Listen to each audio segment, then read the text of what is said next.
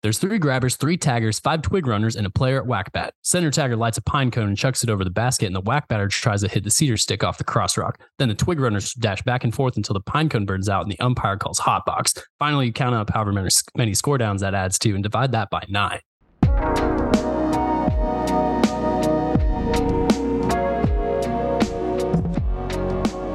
Welcome to Flyover Film Country. I'm Isaac Sims. I'm Olivia Clement. And I'm Walter Lyle. Joining us, this is big, guys. We got the minds behind Citizen Staff Picks, Shelby and Colin Lingo. How are y'all doing? Hi. Hey, we're good. Sweet. First and foremost, though, me and Olivia we're all college buddies together. So Walter, you're outnumbered. You got 4 UCA Bears here coming right at you. And then this guy who didn't know anything about Arkansas until I moved here 2 years ago. So really the outlier here. Yeah. It's okay. Anytime we tell people we went to UCA, they're like, "Oh, so how was U of A?" And we're like, "Yeah, nope, different school." These days, I just own it. It was great. It was awesome. Yeah. I just usually say we're home of Scottie Pippen, and then they go, "Oh, gotcha." Yeah. Oh, something important like sports wise that I can. Okay, I understand. Yeah, dude. Whenever I tell people I went to Ole Miss, and I don't care about sports at all. Don't really care at all. But every time I mention Ole Miss, Rebels doing, and they just talk about football the whole time, and I'm like, I have cool, sure.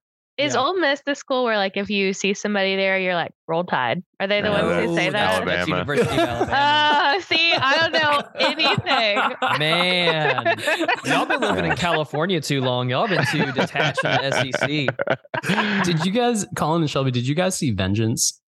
No, in fact, I'm trying to hold off on listening to your episode on Vengeance until I see the movie. Gotcha. But we desperately want to. Shelby is a huge fan of The Office, biggest Office fan I know personally, and so she loves BJ Novak. But we want to see it. Good. And they have a whole segment about or there's one big recurring joke about school spirit. And it's really funny. And then we also talk about it for a long time on our episodes. So. Oh, I love it. The only sport we keep up with these days is whack-bat.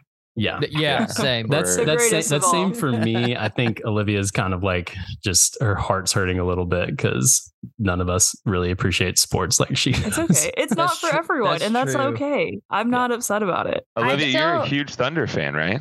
I am, and we won last night against the Chicago Bulls in overtime. So Thunder up, everyone! Thunder up. Nice. I will say, as much as I have this issue where I don't like college sports because I really resent college athletes because I was in classes with them. Are they the worst people in the world? Yeah, have you ever been in a group project with someone who's I can't help it all. I have practice 24/7. Yeah. Yes. But we since we moved to Portland, we've been really into the Portland Trailblazers. So we've been to a lot of their games lately, which has been really fun. So I'm fun. Even though I don't know anything about college football, I'm interested in the NBA now. So I appreciate all of your Instagram stories about the WNBA and all that stuff. Thank you. Yeah, you guys are on Dame time then. Yeah, we are. Yeah, that's awesome. We are. It was tough, but we ponied up some dough and we got the half season tickets, and we go probably more frequently than we ever thought we would go to an NBA game. And we don't know any of the rules. We just know that it's good when they get the ball in the hoop. And so we know how to boo the other guy. So that's all you really need. The hoop. Yeah. I want to put something out. I want to put something out real quick is that I don't think I would ever be cool enough to pull off the phrase pony up some dough. But you killed it just now. It rolled off the tongue, and hold on. There's so much drip coming through my computer. I heard that. And I was like, that was cold as hell. You guys are being too cool. You guys are being too nice. Real quick about student athletes, I just remembered this, and I can't believe I didn't remember it whenever we did our Vengeance episode. But my sister was in. She was in classes with Ryan Mallett whenever she was at U of A. And she said one time he was the most annoying person, but she said that one time, they had to get up to get some materials for a group project again, like group project. That's what reminded me. Always. Yep. Yeah. He just leans back in his chair and he goes, does someone want to get Ryan Mallett the materials? No. And everyone just like stared at him and there was just like dead air. Everyone was like, the hatred was palpable. So. I feel like so vindicated right now. Like that is like, thank you for telling that story. That could have gone a few different ways. I thought you were going to tell us that your sister was a college athlete and she actually worked really hard and Shelby, you need to take that back. But no, it was a supportive story. She had to work 3 jobs to get through. Ryan Mallett ended up playing backup for Tom Brady for a while, right? Yeah. Yes. I have a feeling he had to pick up some materials for some other folks for a while. He was probably humbled a little bit. Yeah. No, that is a 100% true story. Whoever listens to this, like, take it to the bank. So, guys, do y'all want to share about citizen staff picks and just kind of, that's like a recent venture you guys have embarked on, and I get to contribute sometimes. It's really cool. Yeah, yes. So Shelbs and I wanted to do.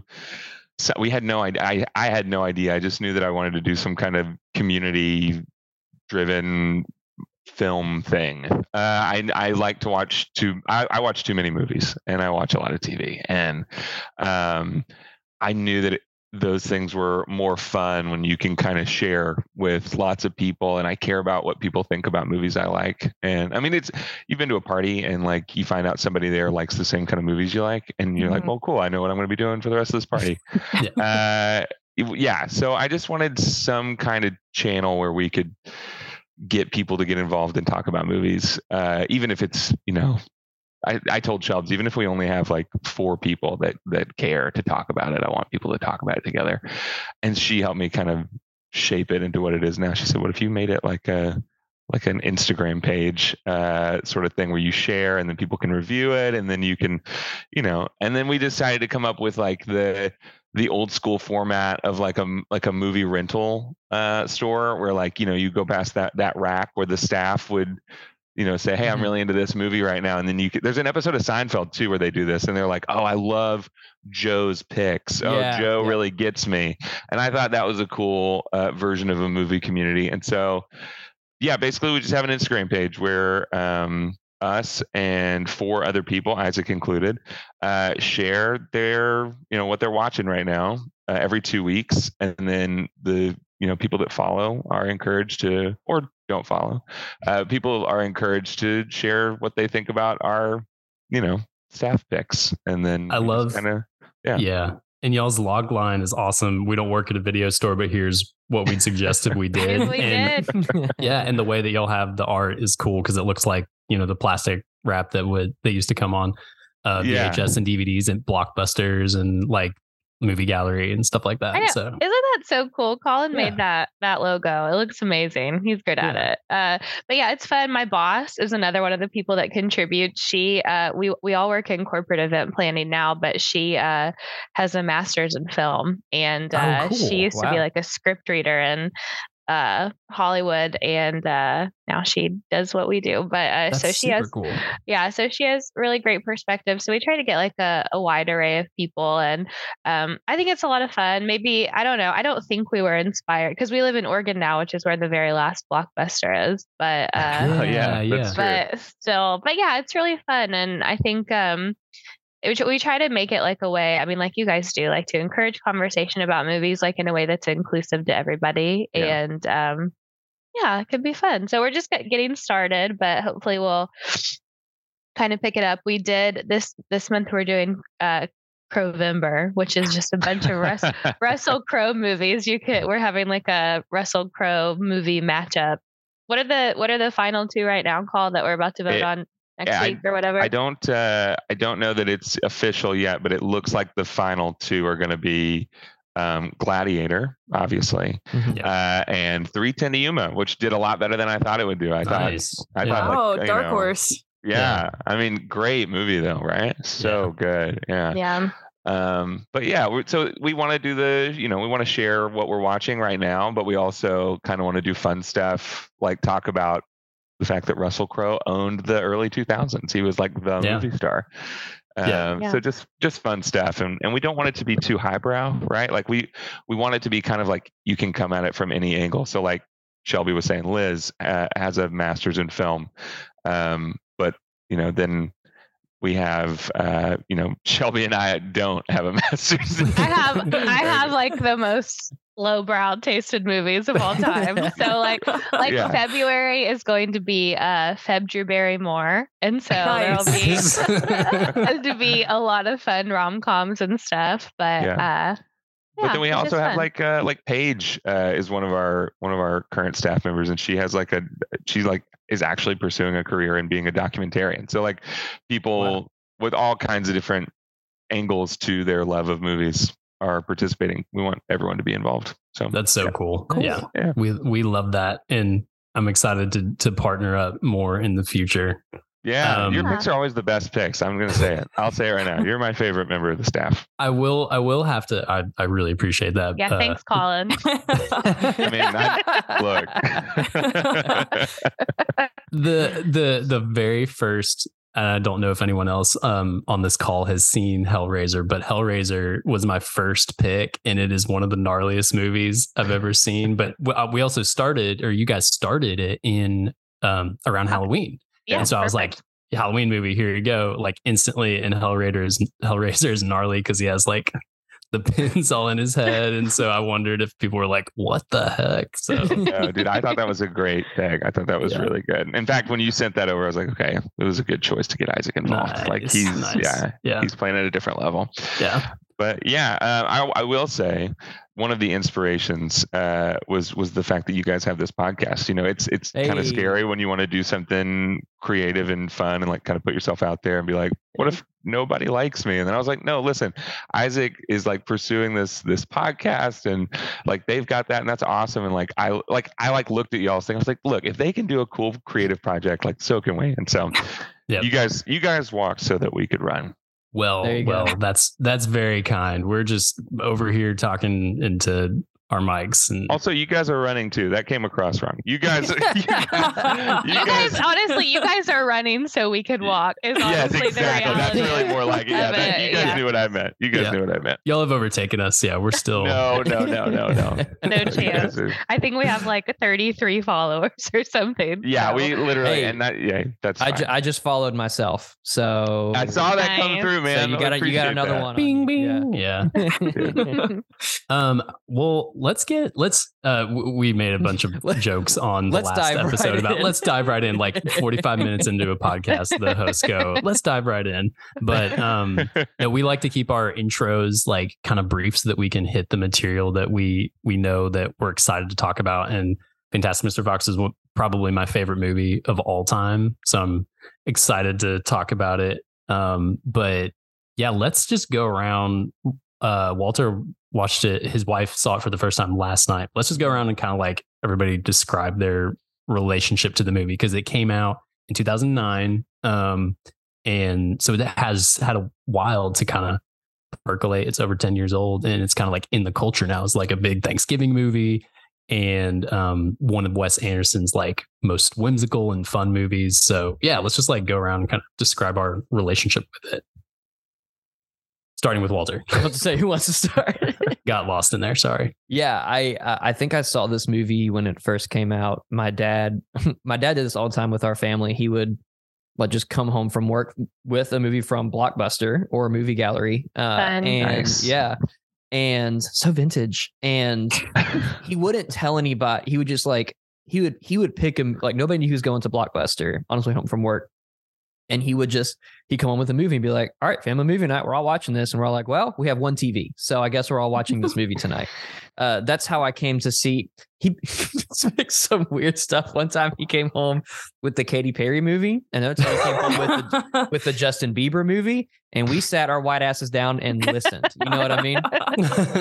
And it's also how one time he's like, one of my favorite movies when I was younger was Alfred Hitchcock's The Birds. That's a good one. Like the horror / thriller movie, The Birds. Mm-hmm. And I have me and all my siblings way too young to be watching that movie.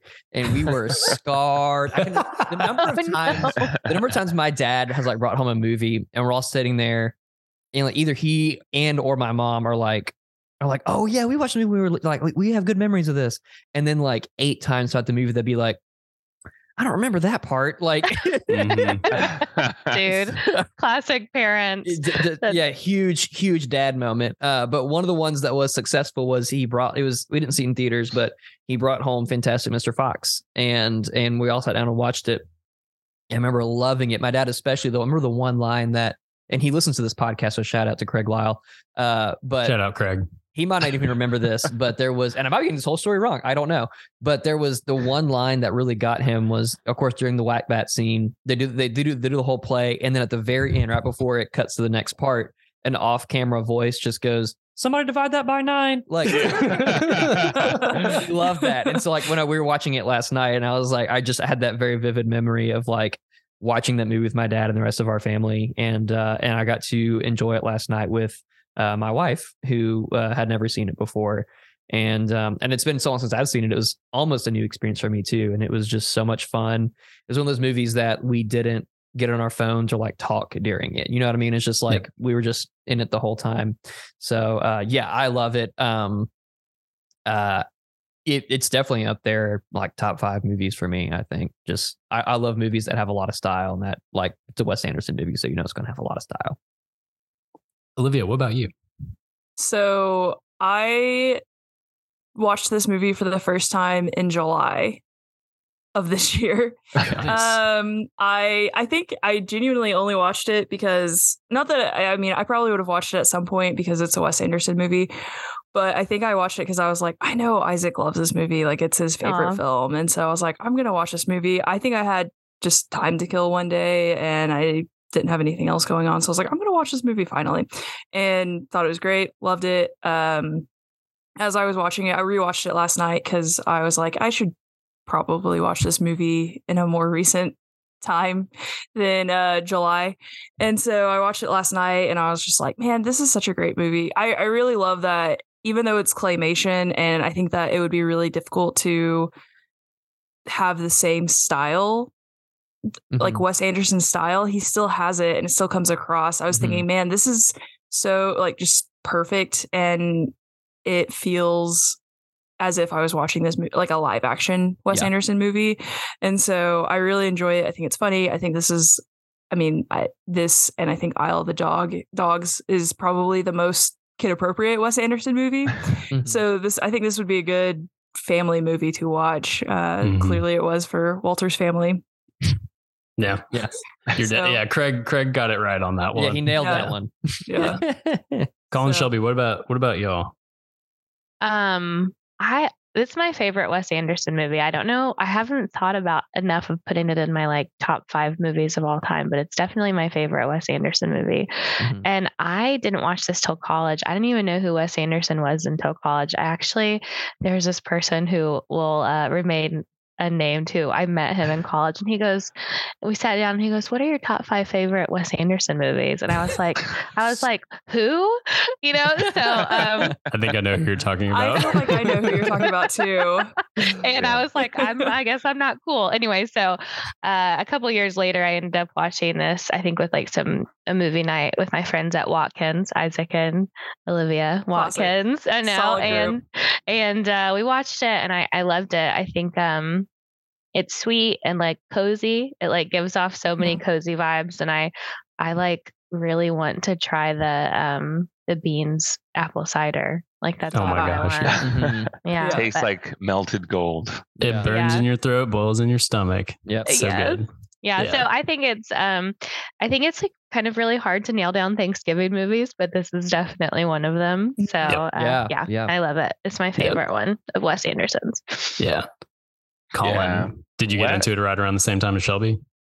So Shelby definitely introduced me to this movie, right? I knew that it existed, but I went a long time sort of under the impression that I didn't like Wes Anderson. I started with The Life Aquatic, and I still don't love that movie. I know it's crazy, but I do now love Wes Anderson movies. So like Royal Tenenbaums and Darjeeling Limited, and even, you know what? I'll say it. French Dispatch is amazing. I know it's like kind of not cool to like the newest Wes Anderson movie a whole lot, but like I love it. Right.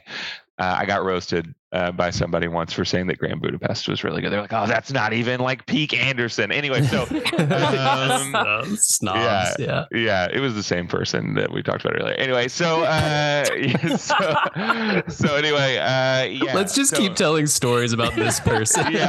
So my gosh, what an impactful person. Anyway, so I think we had been married. Shelby and I got married. I was like 25 before I watched this movie. And I was like, all right, I'll watch it. You know, I'm not super, huge on his movies. They're hit or miss for me. And watch this. And like, what can Wes Anderson be a bigger jerk that he is so good at live action movies and he's like, I think I'll dabble in animation, and then just like crushes it. Like, what a jerk, right? Like some people are out here like trying their best to make a movie and he's like, I don't think I can do wrong. So that's my biggest takeaways. Every time I watch this movie, I'm just like, I mean, how incredibly talented is Wes Anderson that he's just like, I think I'll do the hardest version of animation and just like knock it all the way out of the park. Right. I understand on a very basic level how like stop motion is supposed to work.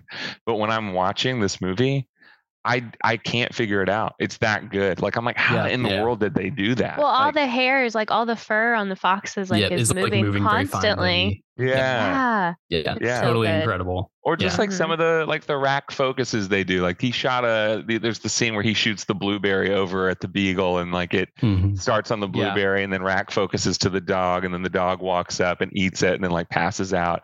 And I just thought like, did that take a whole week to shoot just that like 5 seconds? And like, and like, I just imagine that as long as it takes to shoot stop motion,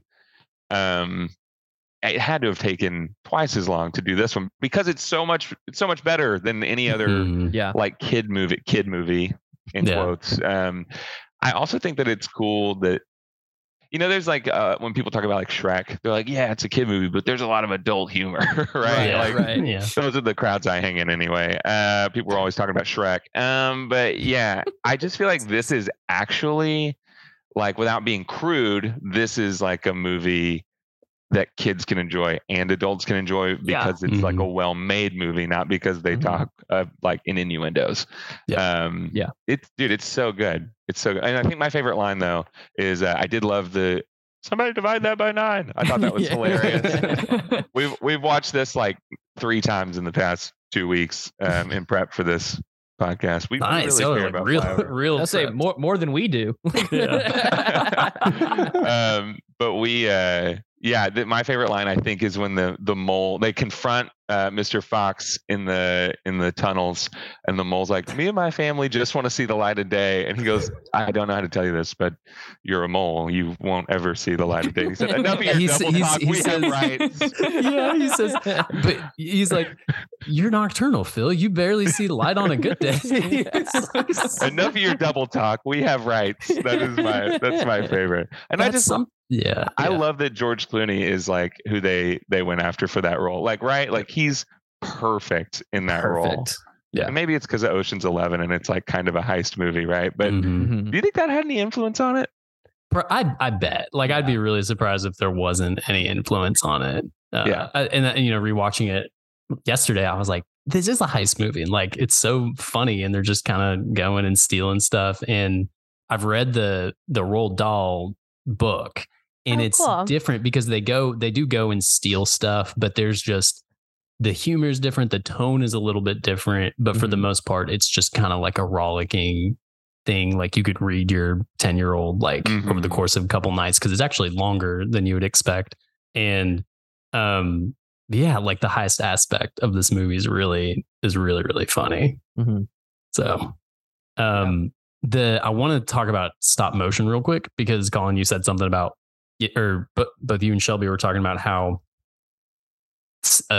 like the hair and how long it takes to make a scene. I think about the scene in Parks and Rec where Ben makes the stop motion thing. And he's like, for a Tuesday. How could a depressed person do this?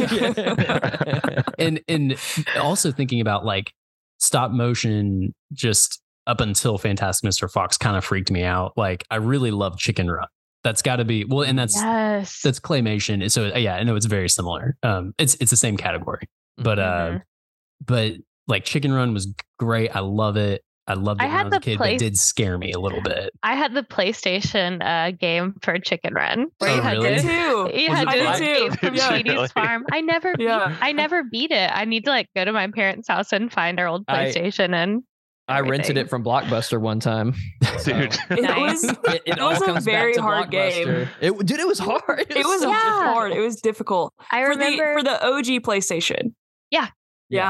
Like a little gray one. Yeah, I remember you had to like find an old pair of scissors and cut through like a wire fence. Yeah. And then there was another level where you had to gather all the supplies to like the chickens would all stand on top of each other and be Mrs. Tweety and like try to balance and walk out the door and before the scary dogs got you. Yeah. Isaac, I'm with you. That one was kind of scary. I still loved it. But I didn't even play the game, but now I'm even more scared. You should be. But I've never seen Coraline. I really want to catch up on. That's a great one. That one's creepy too. Henry Selick, I think, is the guy who made Coraline. And a couple other like Nightmare Before Christmas, I famously love, and Walter does not like at all. But up until that, I think that the big thing that Fantastic Mr. Fox accomplishes is this sort of like warmth that a lot of stop motion movies don't have. And part of it's like he just knew from the beginning this is going to be the color palette of the movie, and it's going to be Thanksgiving and orange, and everything's warm, and it really does take the edge off of like the jerkiness and kind of like the unnaturalness of it. And also like the way he writes jokes and how staccato every one of Ash's like one-liner stingers just land so funny because of like how jerky everyone kind of moves and stuff. And even if it is kind of smooth, the way that they ended up making every scene is like smooth. So yeah. Well, and so normally movies are shot with, I think, 24 frames per second. This was shot with 12 frames per second. So so it moves differently than other like typical movies do. Yeah. And so I think that also adds to the feel of this movie. Yeah, it's the same kind. I mean, I know it's animation, but obviously just like more traditional animation. But Into the Spider-Verse, I think it was at 16 frames a second. Might be getting that wrong. Changes. That sounds right. Yeah. It changes too Into the Spider-Verse. Like once he gets his powers, it speeds up. So there's more frames per second. Right. Oh, I didn't know that. Like, that's really cool. It's made to feel like a comic book. So I love when 24 is the cinematic standard, but like it is very cool when directors are intentional about doing that differently. And I'm not talking about Peter Jackson doing The Hobbit in 48 frames a second just to see if he could, because that was dumb. But something like Into the Spider-Verse or Fantastic Mr. Fox, where it's like very purposeful, like this will enhance the film. You know what I mean? Like, I love that. It looked great. Yeah. Whenever I came away from the movie, obviously like my whole family, I guess I never shared like my experience with it. I saw the trailer for this on Rotten Tomatoes when I was in 9th grade, and I showed my sister and she was like, that looks weird. And then, it came out around Thanksgiving. And so it was like because my brother was home from college, and he was like, oh, I don't want to see that because that's Wes Anderson. He like knew about it because he was older. And so we all went to see it, and it instantly became a family classic. I think we bought it on DVD, and then ended up getting the Criterion a couple years ago. So it's a very important movie for my family. We say "what the cuss" all the time. Like that was like the big quote that we took away from it. Is like, you cussing with me, and then like pretend to growl like animals. So that's so cute. Yeah. The best was when they were going off the ramp, like in the end, and he yelled "holy swear and cuss." that really got me last night. That was really funny. Yeah. So, but I don't know who are your favorite characters? What's the best scene? This movie's a cool hour and 26 minutes. I know, like I the love perfect. It's the what perfect every movie should be. Yeah. Yeah. So I was going to say that I think this is like the perfect movie for Flyover Film Country to talk about, because there's literally like a flyover at the beginning of the movie. Did you guys see that? The helicopter goes right over. Yeah.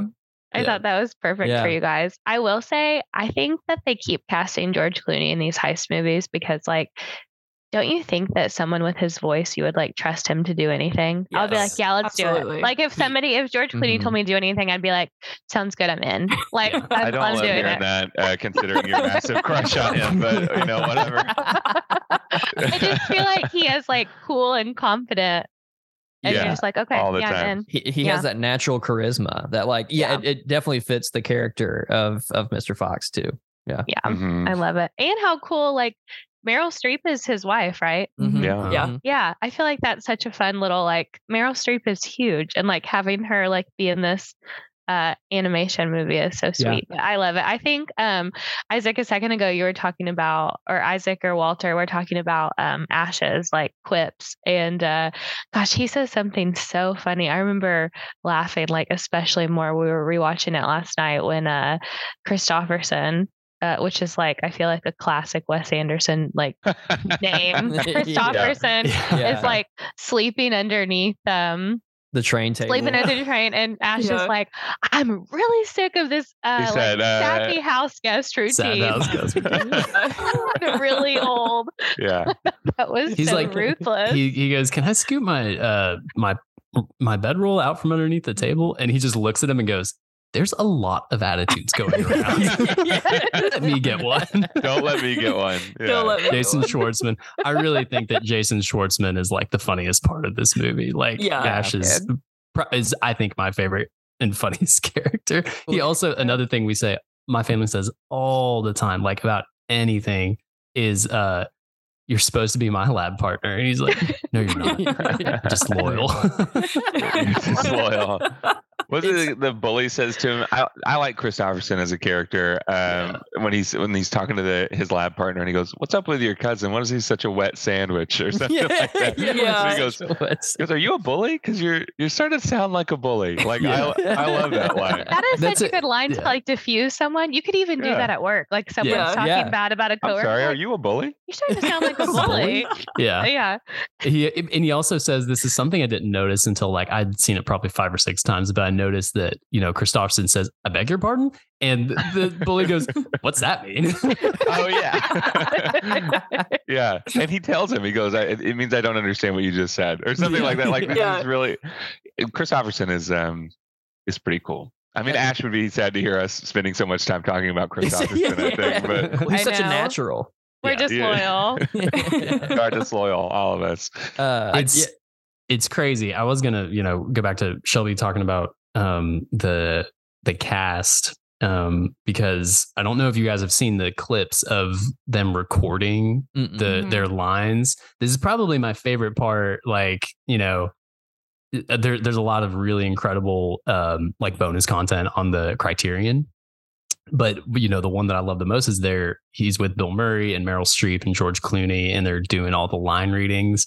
And when Bill Murray and George Clooney are doing the scene in the bank where he's like, "You need to not buy this tree. This is a bad idea." And they really like growl at each other, and like Bill Murray's like spitting like on the like, because they're like doing the animal voices and they're so into it. But Meryl Streep, like, I'm almost positive that she did like one line reading and that was it, because you saw like everyone doing a bunch of different takes, and you know, like from the way they delivered it, that's not the one that they put in the movie. But the ones they showed of Meryl Streep, you're like, that's the one they put in the movie. Like, and she's just like on another level, and you can see Wes Anderson just kind of like looking at her like, "Oh my gosh, you're crazy." Like, what? You think Meryl Streep would do more than one take? Yeah. Just like, do you doubt her? Yeah. Oh my gosh, I haven't seen the one with Bill Murray and George Clooney, but the one I really love is like George Clooney's at a table with all that food, and they're like doing the scene of him eating, and it's literally him shoving food in his face. He's like, yeah. Oh, it's so fun. I love it. It sounds like such a fun movie to put together. Like how fun. Yeah. There's also one where they're like riding a 4-wheeler or something. Yes, and they're all piled on they're one. kind of like doing that. And he's like, how'd you get in the sidecar? Yeah. Yeah. So Isaac said that you have read the book, right? A long time ago. Like, Okay. I think I read it around the time it came out. I think I was like in 9th grade. I was just a little goober. Just a little goober. I don't know if you would know with it being so long ago, but the whole like undertone theme, I guess you could say, of like Mr. Fox like trying to deny that he is this wild animal, like trying to deny who he really is as this like heist man. Mm-hmm. Is that in the book or is that Wes Anderson? That's more Wes Anderson, and I think that ends up being like, you know, obviously kind of the motif of this movie is like you kind of have to accept who you are, but you can't let that shirk your responsibility to your loved ones. That's kind of like the whole point of the movie. In the book, it's actually more whimsical than that. Like the movie's not like super emotional or anything like that, but that one scene with them in the waterfall is gorgeous. I guess they're like in the sewers or whatever, so probably didn't smell good for them, but like it looks really cool, and it's this sort of like, oh dang, I'm like, you know, if you weren't emotionally invested with them, that's like toward the end of the movie, you get it invested there because you're like, yeah, like she's like, I love you, but I shouldn't have married you because you're too dangerous. It's like really sad and like, but sweet, and it ends up like a happy ending. The one line in the book that I remember that me and my buddies laughed at because I read it on the way to a basketball tournament out loud to everyone. And they were like, that's so sweet. What a cool guy. Because everybody was like, oh, I love that movie. Let's read the book. And we were in the car for like 3 hours. There's a scene where someone calls Mr. Fox, or he calls someone, you saucy beast. Like they say, you saucy beast. And I'm really surprised that didn't make it into the movie, because that's what I remember from reading the book. It's like we were just dying at that one line. So yeah. I just imagine Isaac and a bunch of other 9th graders calling each other saucy beasts. Yes, like, we did the rest of the weekend. Yeah. We were like on the court, even like on the court. Yeah. Pass me the rock, saucy beast. You saucy beast. Way to hit that 3, you saucy beast. Yeah. The other team is like, what are they talking about? The other teams are like, they are way too close. That's really weird. What's going on over there? Something is wrong. Guys, I just realized that by now, that was probably the first domino in today's sports lingo where people say like, he's got the sauce. He's got the sauce. That's it. Timing is there. What if it was Roald Dahl? Yeah. Oh man, it all starts not with me. Mr. What if it was Fox. Roald Dahl? Yeah. No, I'm seeing you like hitting threes, and then people are like, oh, that was saucy. Yeah. And then that's domino one. Yep. And next thing you know, He's got the here sauce. we are. Yeah. The next thing you know, better basketball players are receiving that praise. 6-man Isaac over here making a 3 every other game. So that's seriously my reputation, legacy in basketball in high school. So you know what?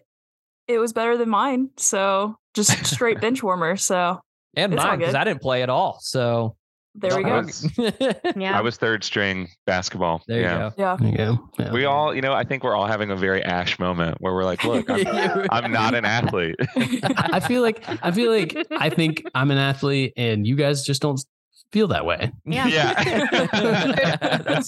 What about Ash at the table with his old trophy? And they're like, what is that? And he's like, just a trophy I won for being athletic. Christopherson doesn't say anything. Oh my gosh. Before I forget, it just made me remember when another line that I love is when I can't remember what Ash does to Christopherson. You guys will have to remind me, but then he's like, I'm gonna go meditate for 30 minutes. Yes. And then the mom's like, you have 29 minutes to come up with a good apology. Yes. That was very cool. I don't remember what he said, but he said, I think he said something about his dad being sick. Like he was actually he really says he's got he says he's got 1 foot on the grave and 3 on a banana peel. And then Christopherson does that super sick acorn flip thing into his cup. Yeah. So many funny like aesthetic things about the movie stand out too. Like with he is reading the newspaper and they show it to you and it's just like that huge ad that says 40% off bandit hats. And then he like cuts it out and you're like, okay, this is like, it's in the best way, sort of like, I guess him not even holding your hand, but just like, I'm just cutting out like everything that is unnecessary. Like you need to know they're gonna wear bandit hats because this is like a kind of absurd heist movie with animals, and there are going to be jokes about the bandit hat. So let's just cut right to the chase. And that's what I love about the movie. And it's surprising because, a lot of his other movies are like can be really long and feel really long. Life Aquatic, I would criticize that, and then definitely Darjeeling Limited. So I love that it's I don't know, it's one of those things you can look at and just point to him being like, he's not like just self-indulgent the whole time or like flexing. He's like, no, let's just like move it along, like make the jokes, and it's all tight. So yeah, it's nice when like directors let the audience in on the joke, kind of. And I feel like that's what he does when he bandit hats are on sale or masks on sale. Like they kind of let you in and let you feel like you're a part of it as it's moving along, which is fun. Yeah, really fun. I also love about Wes Anderson too is that like I feel like he always has like his cast of characters, and like it's fun to see who's gonna play what. You know what I mean? Like he's got these actors that are in everything, and so every time you watch one of his movies, you get to see how they're all spread out this time. And I think it's a lot of fun. Yeah, it's like you Wes Anderson movie. Well, I wonder who Bill Murray's going to play. Exactly. Not. I think will he be in it? It's like who is he going to be? Yeah. Exactly. Like what about the Owen Wilson and Luke Wilson? What are they going to be this time? Right. Or Adrian Brody. Well, and to y'all's points about George Clooney, are y'all surprised that he hasn't been in another Wes Anderson movie? Yes. Honestly, yes. Yeah. I feel like he did so well in this one. I feel like anytime I see somebody like that, or like, okay, so anytime anyone has like that cast of characters and then somebody comes in kind of as an outsider and then they're not in the other ones, I assume there's some kind of riff. I assume that like, I'm like, George Clooney must hate Wes Anderson or vice versa. I feel like George Clooney's voice worked for this, but I cannot imagine him in like the Wes Anderson like style. Yeah. Like it would be hard to imagine him in like Moonrise Kingdom. That's what I was thinking with those like short shorts. Yeah, that they all wear. You know, now that you said that, too suave. I actually can't imagine that. and now I want it. Well, and Ben Stiller too. Yeah. Like Ben Stiller hasn't worked with him since Royal Tenenbaums, and there are like all these there are reports about like how famously Gene Hackman was like, I'm not putting up with I'm not doing this again. I'm not like, I'm just doing my thing. And he works so well in that movie, but it's understandable. It's like, yeah, I'm not going to be in another one of your movies. Like, I'm not going to put up with your, like, there's that, a lot of directors don't jive with, certain actors super well, but like, it is weird that specifically Ben Stiller and George Clooney haven't shown up, because George Clooney is like in a bunch of like movies where he is like making a fool of himself. And it's just interesting to me that like he may just be above it, but who knows? I don't know. I will say, we watched the Royal Tenenbaums recently, and seeing Ben Stiller kind of took me out of it. Like, I don't know why. Yeah, I was just kind of like, I mean, I think he did a good job too, but every time I saw him, I feel like my attachment to him is like stupid. Like, not really Dodgeball. I'm like seeing like Zoolander, like Blue Steel, I so when I see him, like, it's hard for me to, I don't know, it just kind of takes me out of it a little bit. Not that he did a bad job, it was just in my head, I'm like, okay, that's a goofy person. That's not. Yeah. I can't take him seriously right now. It's almost like seeing Adam Sandler in a serious role or a more serious role. It's you have to get used to it, and it's hard to get used to it because you're used to Adam Sandler and like Billy Madison or The Wedding Singer or like all these stupid movies. Which I say that I love those movies. Oh my gosh, me too. I love Adam Sandler movies. Yeah. Like I actually do like Adam Sandler movies. But seeing him in something like Uncut Gems was so crazy. And it took me forever. Uncut Gems. It took me forever to get used to that because, he's in goofy movies, not in serious roles. I think Ben Stiller is same for that. Yeah, I had the same experience when I saw Steve Carell in Vice. Yeah. And who Oh yeah, Rumsfeld. Donald Yeah, Rumsfeld. Yeah. Who is like, and it's like obviously very serious. So the whole time I'm like, Michael Scott. Like my brain can't like separate him from the same thing with like, you know, seeing Daniel Radcliffe at, you know, in something like was like that horrible movie we watched, Isaac Guns Akimbo. Oh Like, yeah. yeah, like, well, that's Harry Potter. Like, why does he have guns? You know, like, it's gonna be weird. I haven't seen is the Weird Al movie out yet? Because I've been interested to watch. Okay, I think it is. Yeah, it's out. Yeah, has anyone seen it? I have not. I haven't. No, it's on the Roku channel, and I do not have a Roku, so I can't watch it. Yeah. So Walter, I will say, if you want to watch something that makes you forget Steve Carell is watch that new like miniseries called The Patient. Yeah, I've heard he's really good in that. It like I had to watch The Office like for days after that so I could get Michael Scott back in my head. I was like so disturbed by it. Yeah. And I still don't know if I liked it. I've been thinking about it every day since I watched it. Like it's like I don't know if it was good or not. Like I don't know, but I definitely can't stop thinking about it. I mean, Steve Carell, and then who's the guy, the other actor? It's Bill Weasley, but what's his name? Domhnall Gleeson. Yeah, Domhnall. Yeah, I thought they both did a really good job, but it felt kind of disjointed. I don't know, but it was a little bit too long too. It should have been like an episode or two shorter. Yeah, like they did 10. It definitely could have been like 5 or 7 or something for sure. But that will let you forget the Steve Carell. For me, I was like, it was too much. Y'all ready for a bombshell? Yes. Asteroid City, the next movie from Wes Anderson that I think is going to release next year. I think they're filming it right now. Our very own Steve Carell is going to be in it. Oh yes, dude. Yes. Yeah. Because I knew that the cast they had added some big new names. Dude, hold on. But yeah, he's going to be in it. And then the other really heavy hitter, the first time appearing in a Wes Anderson movie, is Tom Hanks. Yeah. Whoa. And Margot dude, Robbie. he's like made for it. I feel like he's going to crush that. Let me do just a real quick read off of some of the cast is going to be in Asteroid City. And this is just according to Google. So this, Isaac, feel free to jump in if I'm wrong in any of this.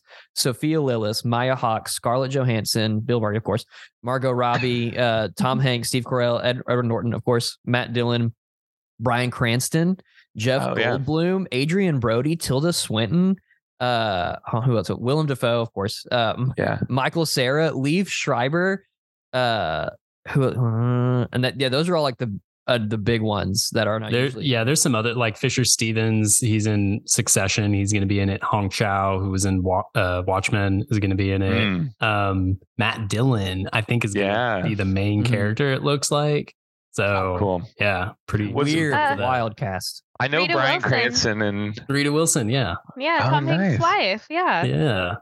I know Jeff Goldblum and Bryan Cranston were both voices in Isle of Dogs. Was Matt Dillon in that? Was he one of the dogs? No? Was this his first time? He may have been. I'm going to Google it. Okay. Isle of Dogs I've only seen once. And I was hoping that it would be funnier than it was. And it was a lot more somber. And so I need to rewatch it and just have a different mindset. But I did like it when I saw it. He was not in Isle of the Dogs. Oh, that hurts me. Okay. I'm sorry. I didn't mean to do that to you. Yeah. So, Fantastic Mr. Fox. What else? So good. Oh, go ahead, Olivia. I was just going to talk about Willem Dafoe. Oh, yes. I mean, we were talking about all these different people, and I feel like we have to talk about Willem Dafoe as the Rat. Yeah. Mm-hmm. He's so good. And perfect. If I was not of sound mind and Willem Dafoe told me to do something, I would be like, yeah, for sure. Yeah, he's the other person. The anti-George Clooney, George Clooney could tell me to do anything and be like, of course, George Clooney. Yes, absolutely. And if I was not of sound mind, which depending on the day might be the case, Willem Dafoe told me to do something and be like, all right. Like I think he could lead a cult just with his voice alone. Oh yeah. In a good way. Yeah, there are a couple things that I'll come back to like Rat real quick, but there are details in this movie that are so funny that like you're just swept along the movie and you don't really pay attention. Like that doesn't really make sense. Like the first thing is when they come in and Mrs. Fox catches them and she has that hilarious line where she's like, if what I think is happening, it better not be. That's another thing. My sister says that all the time. She turns and goes, why is he wearing that bandit hat? And it's Christopherson. Mm-hmm. And Mr. Fox says his ears were cold. Go back to bed. He's not with us. Go back to bed. But when they put the bandit hats on, their ears stick out, so they're not covered. So it's like the funniest little logical loop. Like he wasn't thinking it through. He just said his ears were cold. But the other thing is like when they see Rat for the first time, he like clicks, and then they show him his name tag, and Mr. Fox is like, Bean Security, what is that? And he is so far away that there is no way that he could read what the tag says. Yeah, he's like, why are you wearing that badge? And it's like, yeah, there's no way, because it's so small. Yeah. The big funny Rat moments for me is when he says, y'all are trespassing now illegally. Yes. And then when he dies and he's like, Kylie's like, he redeemed himself. And he's like, redemption?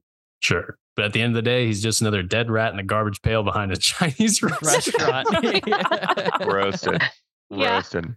Also, let's talk about just how awful, dastardly even it is for Rat to roast on Mrs. Fox like that. Calling her the town tart? Yeah. For. I mean, she lived, certainly. We all did. We all had a different time. Let's not have a double standard here. She marched against it. Isn't that what he says? Let's not have a double standard. She marched against it. Yeah. and then Kylie, the possum, is like, is that true? Was she the town tart? And he goes, let's not talk about this.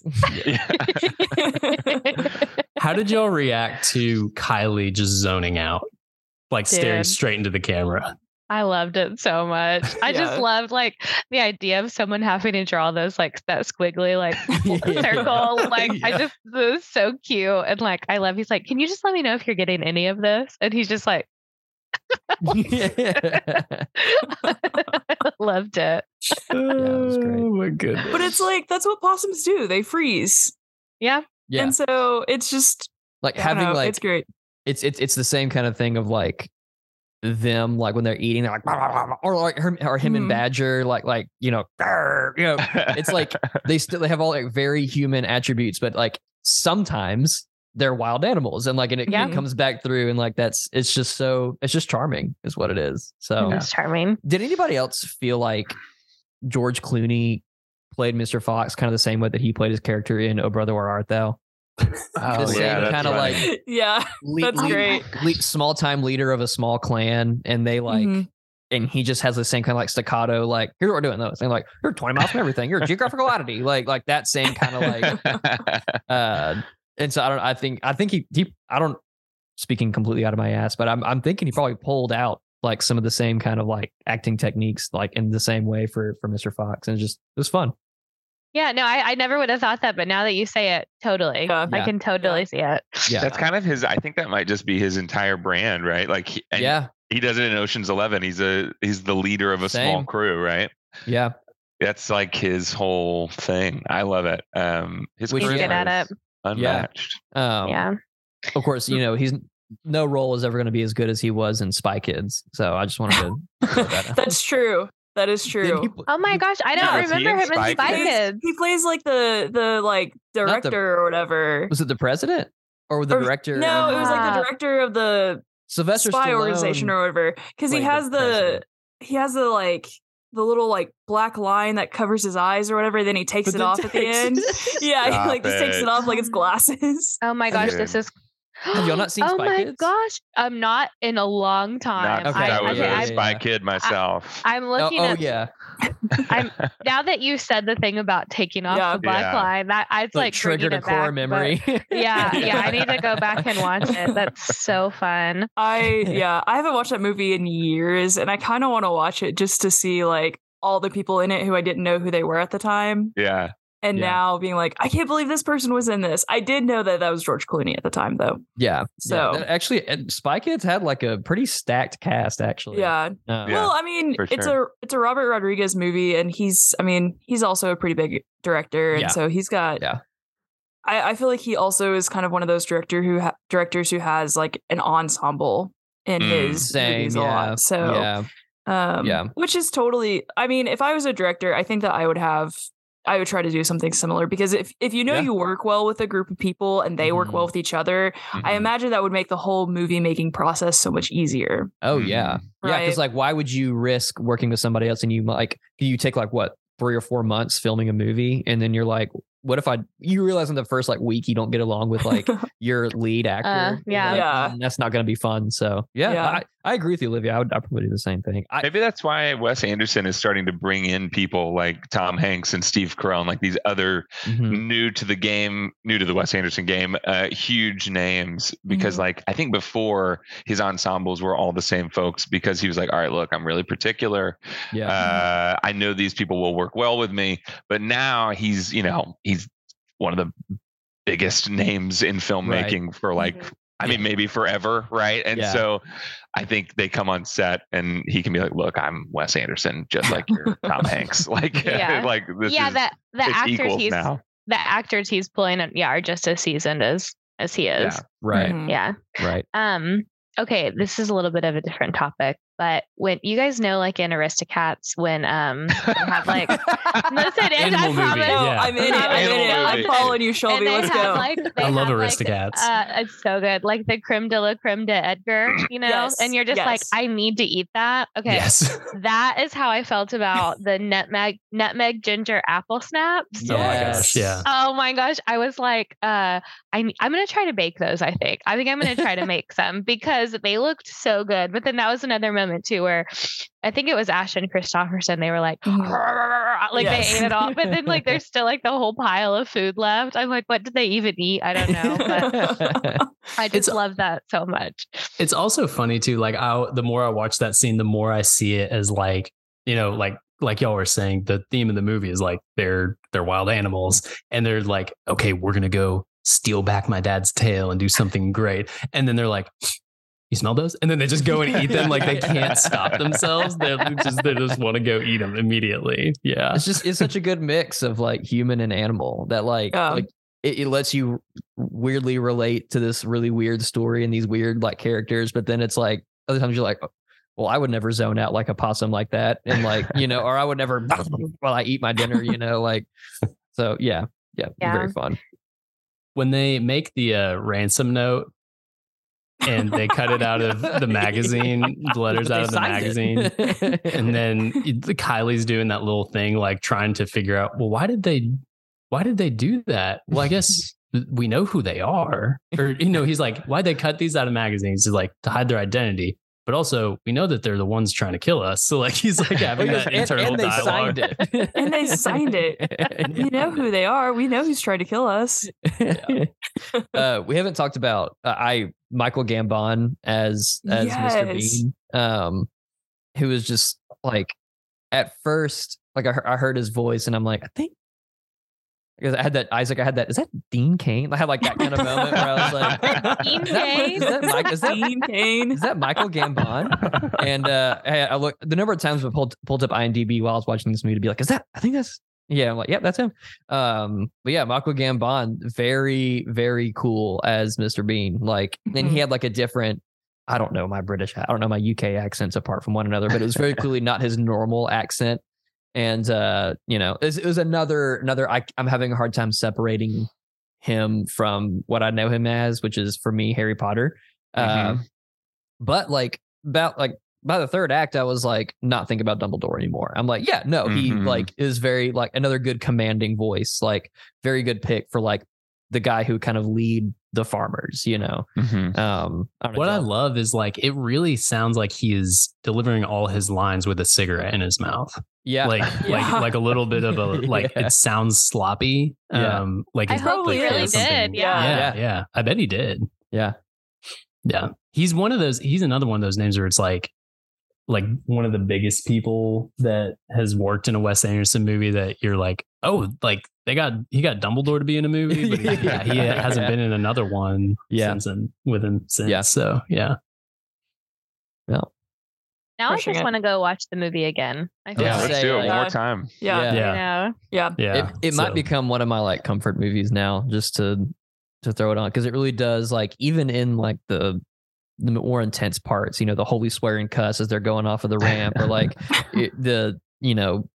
being chased while they're on the motorcycle with the sidecar. Like even all that, I'm just like, oh, this is nice. Like this is pleasant. He delivers that rousing speech, like, I'm not leaving without that necktie. And then they just shoot at them. And he's like, actually, we should just go. Where did I park? All that is just so great. So and even like the scene with the wolf, like where they have like, oh my gosh, because Kylie's been talking about wolves the whole movie, and every time Mr. Fox is like, why do you keep bringing that up? Like, I'm not afraid of them, but I have a phobia of them. And then, and then they have like, it's kind of like it's a longer scene than I would have expected for this, like just them having this like almost a standoff with a wolf, but it's like off in the distance. You never get like really a close up of it or anything. And the wolf never talks, but just like the fist in the air. And then the wolf, like you don't know if the wolf is going to give it back, if he's going to attack or anything. And the wolf does it. And then goes off and back into the forest. And it was just, I asked him if he thinks we're in for a hard winter. So like and you guys are gonna have to clear this up for me, because I every time I watch that scene, I have like 15 theories on what that's supposed to be, and maybe it's really clear to everybody else but me. But I feel like, is that him? Like, is his thing with the wolf like, hey, that's who I could be if I totally let go and was fully animalistic, and I'm scared of that? Or is that like, what is that? What's his deal? I think that could be correct, but I think a number of things could also be correct. But I don't know. I want to hear, Olivia, what do you think about the wolf scene?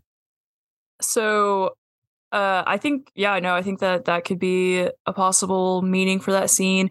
I also think like ultimately it's animals versus human, right? In this movie. And so I think that while the wolf is probably the top of the food chain in the woods, in the wild, the wolf and the other animals have to work together to protect their land from humans invading, right? And so I think that's really what that means to me. That's what I was kind of interpreting it as, is like, we are together in this, even if we wouldn't necessarily work together otherwise, right? Because like, think about the rest of the animals. Like those animals don't necessarily actually work together in real life, but they have to work together to protect each other and protect their land in a sense. And so that's what I was interpreting the meaning behind that scene.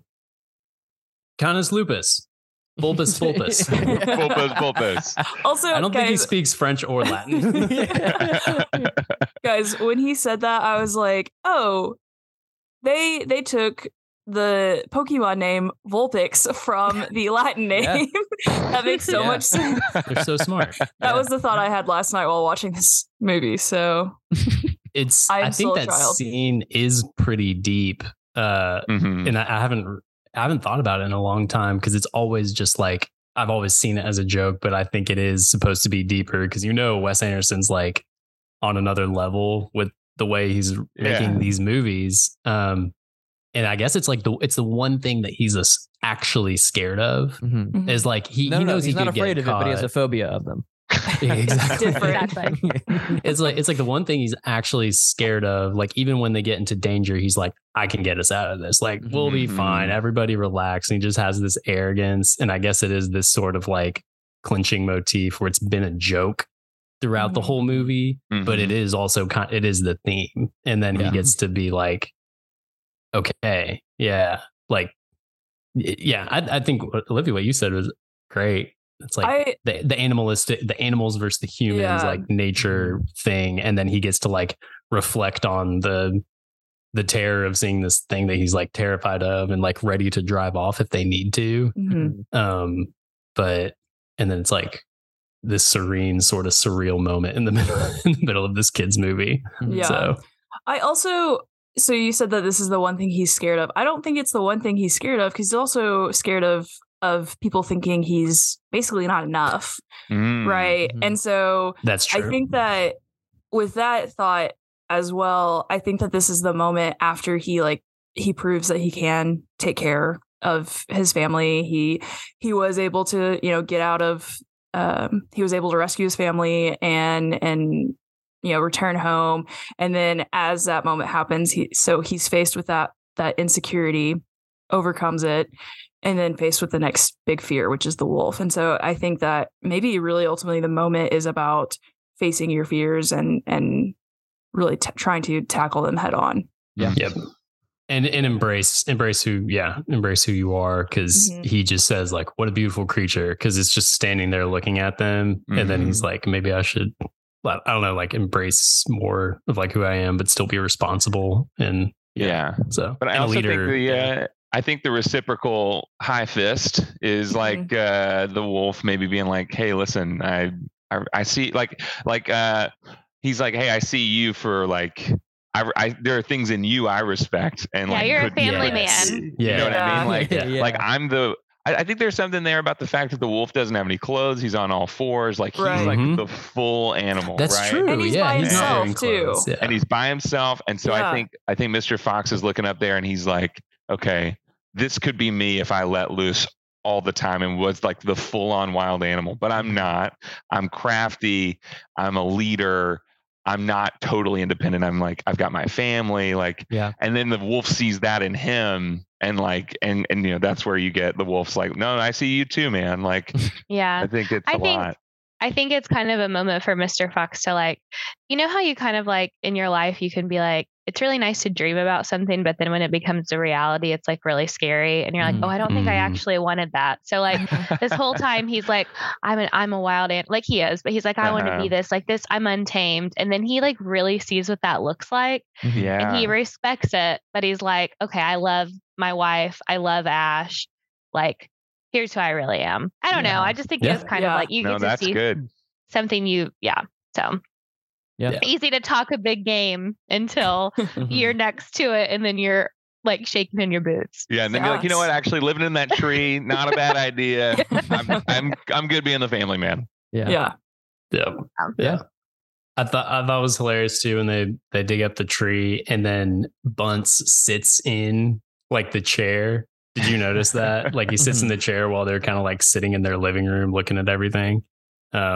There's so many incredible details in this movie that like you can go back and kind of like, oh my gosh, I didn't realize that. So I know I want to watch it based on everything you got. You guys have said so many things I've never noticed before, so I need to go back and try to soak that in.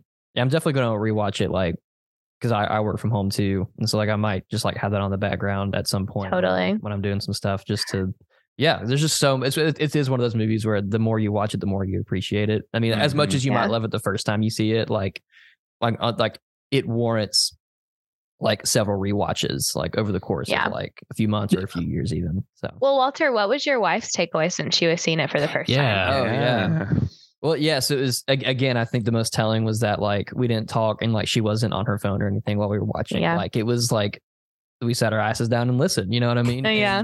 And so, so always, whenever I show her a movie that she hasn't seen before, it's always like the same thing of like, you get in the car with your friends when you're younger and you're like, I'm going to show you guys a song. And then you play the song and the whole time you're just like sitting up straight and you're like, your eyes are like looking at everybody making sure they're having a good time. So like, that's me with Morgan. Whenever like I show her a movie or a show or anything that she hasn't seen before, I'm always like, what if she hates it? And if she hates it, that means she might think less of me. And then she'll be like, oh my gosh, why did I marry this guy? Like he likes this movie really? Like, and so then I have like this whole like thing. That is called spiraling. That is, I'm very good at that. And so, so the movie ended. And so we let the credits roll for like 30, 45 seconds before either of us like said anything. So cause I was scared to. And so then I looked over on the couch and I was like, so what'd you think? And she was like, I liked it. And I was like, oh, okay, well, good. So that was her, if she says that, and she's very straightforward with movies, she'll tell you like, she's like, didn't like that as much. But if she says, I liked it, then I take that at face value. Like she's not saying that to appease me or anything. So what you don't know is that you chose to watch Fantastic Mr. Fox, but she was watching Downton Abbey on her phone. She's actually a huge Downton Abbey fan. No, we listened to the Top Gun episode. Okay. So she went to see Downton Abbey while we were in Top Gun. Although she would have loved Top Gun. I think. Maybe. Who doesn't, right? I think she would. I think she would have. I think it's the ultimate like Universal movie. I might get her to watch that then. I cut you off, Shelby. Sorry. Oh no, you're okay. I was just gonna say I could like really respect a woman who's like, you know what? You guys go do your thing. I'm Sure, gonna go do my thing. Yeah. And to that point, Olivia, going to see movies by yourself is the best in the world. It is the best. 100%. Yeah. I love it. Yeah. It's I don't think I've ever done one of my favorite things. Walter, you need to do You it. need to. It's like traveling alone. It really is. Well, I used to travel alone all the time, and that got at first I liked it, and then it got old, and so now I'm like, that makes sense. I'm scared to do stuff by myself. Yeah. No, go do it. Yeah. I get not wanting to travel alone. Like, that's probably one of the reasons why I don't come to Central Arkansas very often, because I have to go by myself. It's a 5-hour drive, and it's like, I could not do that. That would be better. And so, but going to a movie by yourself is a completely different experience. So yeah, I might do that with like horror movies, because Morgan does not, she really tricked me when we first started dating. Like, we watched like Insidious, The Conjuring, like some of my favorites. And I thought that she liked, because she liked them too. And then like 6 months to a year, like into us dating, I was, I can't remember what movie was coming out. It was some horror movie was coming out. And I was like, oh, let's go see this. And she was like, no, I really do not like horror movies. And I was like, what? Oh, yeah. And she was like, only watch that because like I wanted you to like me. And now I can tell you now that you have like, now that we've like talked about marriage and stuff, it's like, nope, I am. And I was like, wow, you trapped me. You really got me there. You've been hoodwinked. What you don't know is you guys were watching those movies together and she was having nightmares for weeks. She might have. Yeah. Traumatized. Which I feel really bad about.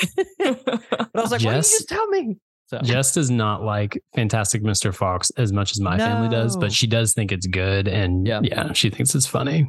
But she's I really appreciate whenever we're watching someone and she like audibly says like, man, this is so good, or like, wow, this is great. Cause she just kind of observes and then she's like, and then like, it's either like either not remarkable and she doesn't say anything, or like very rarely she'll just be like, this is really good. And she just says, if she says it, I know she really loves it. Like that happened with The White Lotus last week. We're watching that. It happened. This is hilarious. After I showed her The Dark Knight like a year ago. She had never seen it. And we get to the end of the movie and it's just like, she was like, that was so good. Oh my gosh, I have like chills and like the themes and like all that stuff. I was like, I know, it's really, really good. And we like talked about it. And then we went to see the new Batman and she's like, that was awesome. Like I was so into that. That's my favorite Batman movie. And I was like, do you like it more than The Dark Knight? And she was like, oh, I haven't seen The Dark Knight yet. And I was like, yes, you have? And she goes, no. And I was like, Jess, we watched The Dark Knight and you said you had chills and it like really stuck with you. I wrote it down in my diary. I remember it. I remember it. And she was like, I've not seen this. She's like insistent that she has not seen The Dark Knight. It's so funny.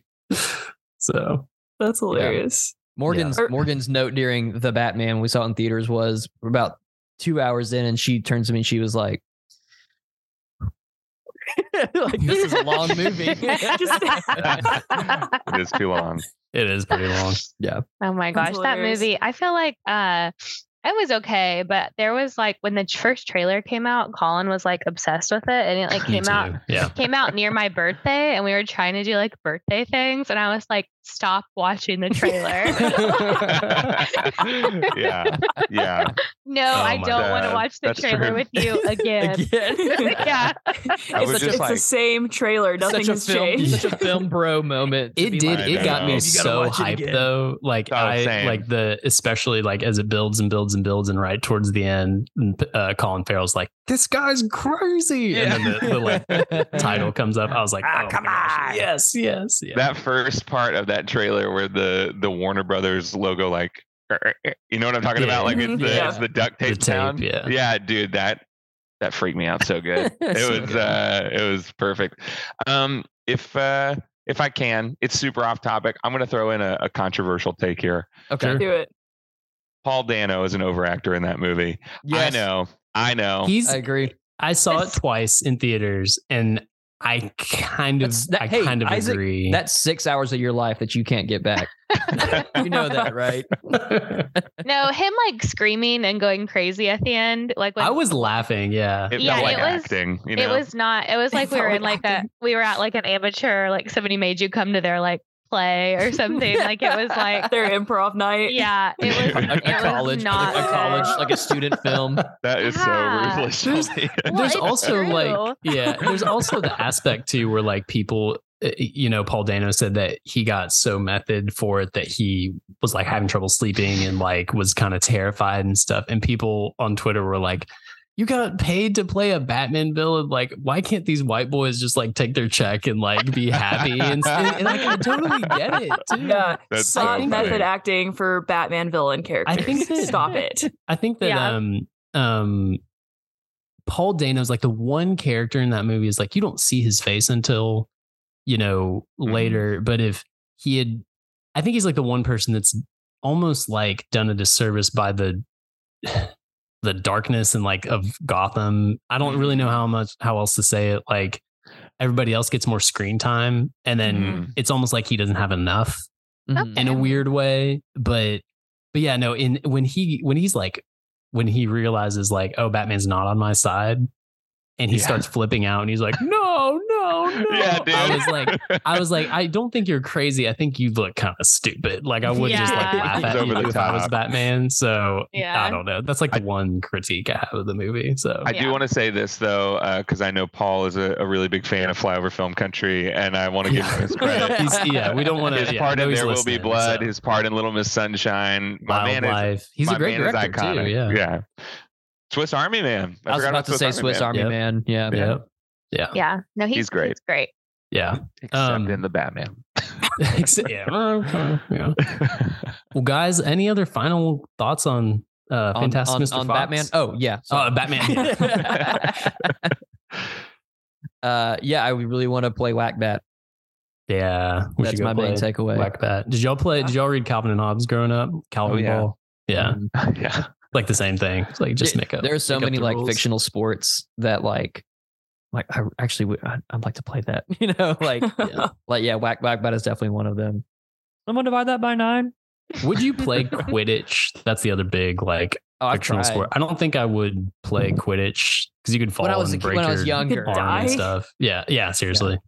No, I'm talking about the Muggle version where you're like, that colleges actually play. No, you have to put a broomstick between your legs and you're running around and there's a guy wearing a yellow morph suit and you have to he's the snitch and you have to catch him. Yeah, that's dangerous in a different way. Yeah, that's its own kind of. Yeah. Only virgins play that, right? Oh my god! I said it was when I was younger. That's what Jim Gaffigan, like a stand-up that he released a year ago. He was talking about marching bands. And he was like, you never hear someone say, I want to hear the marching band version of that song. And he's just like roasting marching bands. And then finally he goes, no, I know that like it takes a lot of talent. Like you have to be really skilled to be in a marching band. I could just never be in a marching band because I have sex. What he doesn't know. Which is hilarious because band camp. Come on. Band camp. Also, everyone I know who was in band was like the insane. Like, most sexual sexually people. Active. Yeah. They're crazy. Sexually active band nerds. Let's say Mean Girls really nailed that one. Yeah. The only people when I was in high school who got caught like doing it in a bathroom band kids. Yeah. I heard stories of them on the bus. I was supposed to say on the bus. Yeah. So that's insane. Jim Gaffigan, you're wrong. That's all. Yeah, he is wrong, but it's a funny. We're taking them all down today. Paul Dano. I'll say how many other celebrities can we call out? You're not safe on this podcast. You're not safe. No one is safe. No one is safe. Tom Cruise doesn't have sex for sure. Like, yeah. Oh my gosh. For sure. That was the weirdest. That was like the weirdest conversation we had on this podcast. I was like, why are we debating? But one of the best. Okay, but also one of the funniest ones. So I'm saying it was one of the best ones. It was one of the best. So I'm just saying. Just saying. All right, y'all. You want to land this plane? Yeah. Youth pastor moment. You want to? We're gonna land the plane in Romans chapter 3 tonight. Yeah. Let's dive right in. Playing in the background. For anybody else who is in youth group, it's like that's how you end every youth. All right, let's land this plane. Youth pastor sermon is all right. Let's land this plane. Oh my gosh, I'm like having PTSD. I was about to say, like, I'm unlocking more core memories. Yeah, thanks for that, Walter. Yeah. I'd try intentionally to not think about you. Colin and Shelby Lingo from Citizen Staff Pigs, go follow them on Instagram. So cool what they're doing. Yeah. And this was some awesome. This is maybe we've done 5-person pods in the past, but it's been a while, and this was a lot of fun. Y'all are so articulate and smart, and you love this movie as much as we do. So this was so much fun. Thank you guys for being on here, and we will have you again in the future. Yeah, thanks for inviting us. So fun. I miss you guys. We need to talk more. I know we really do. We need to come to Sunnyport. I was about to say I go so far back with y'all. Like I've known y'all like before college. I know. Basically grew up together. Back to when they got on the Zoom, and I was like, "Y'all ready to start?" Okay. Feels like yesterday. Yeah. Come to Portland. Come visit us. You got a place to stay. Portland is. Say less. I'd love to go to Portland. I want to go to Portland. Yeah. Come on up, y'all. Let's do it. All right. Thank you for listening. Thank you to Walter Lau for producing this episode. Our art is by Macy Lummis. Our theme music is by Corden Jocks. Go check them out. They are Little Rock artists.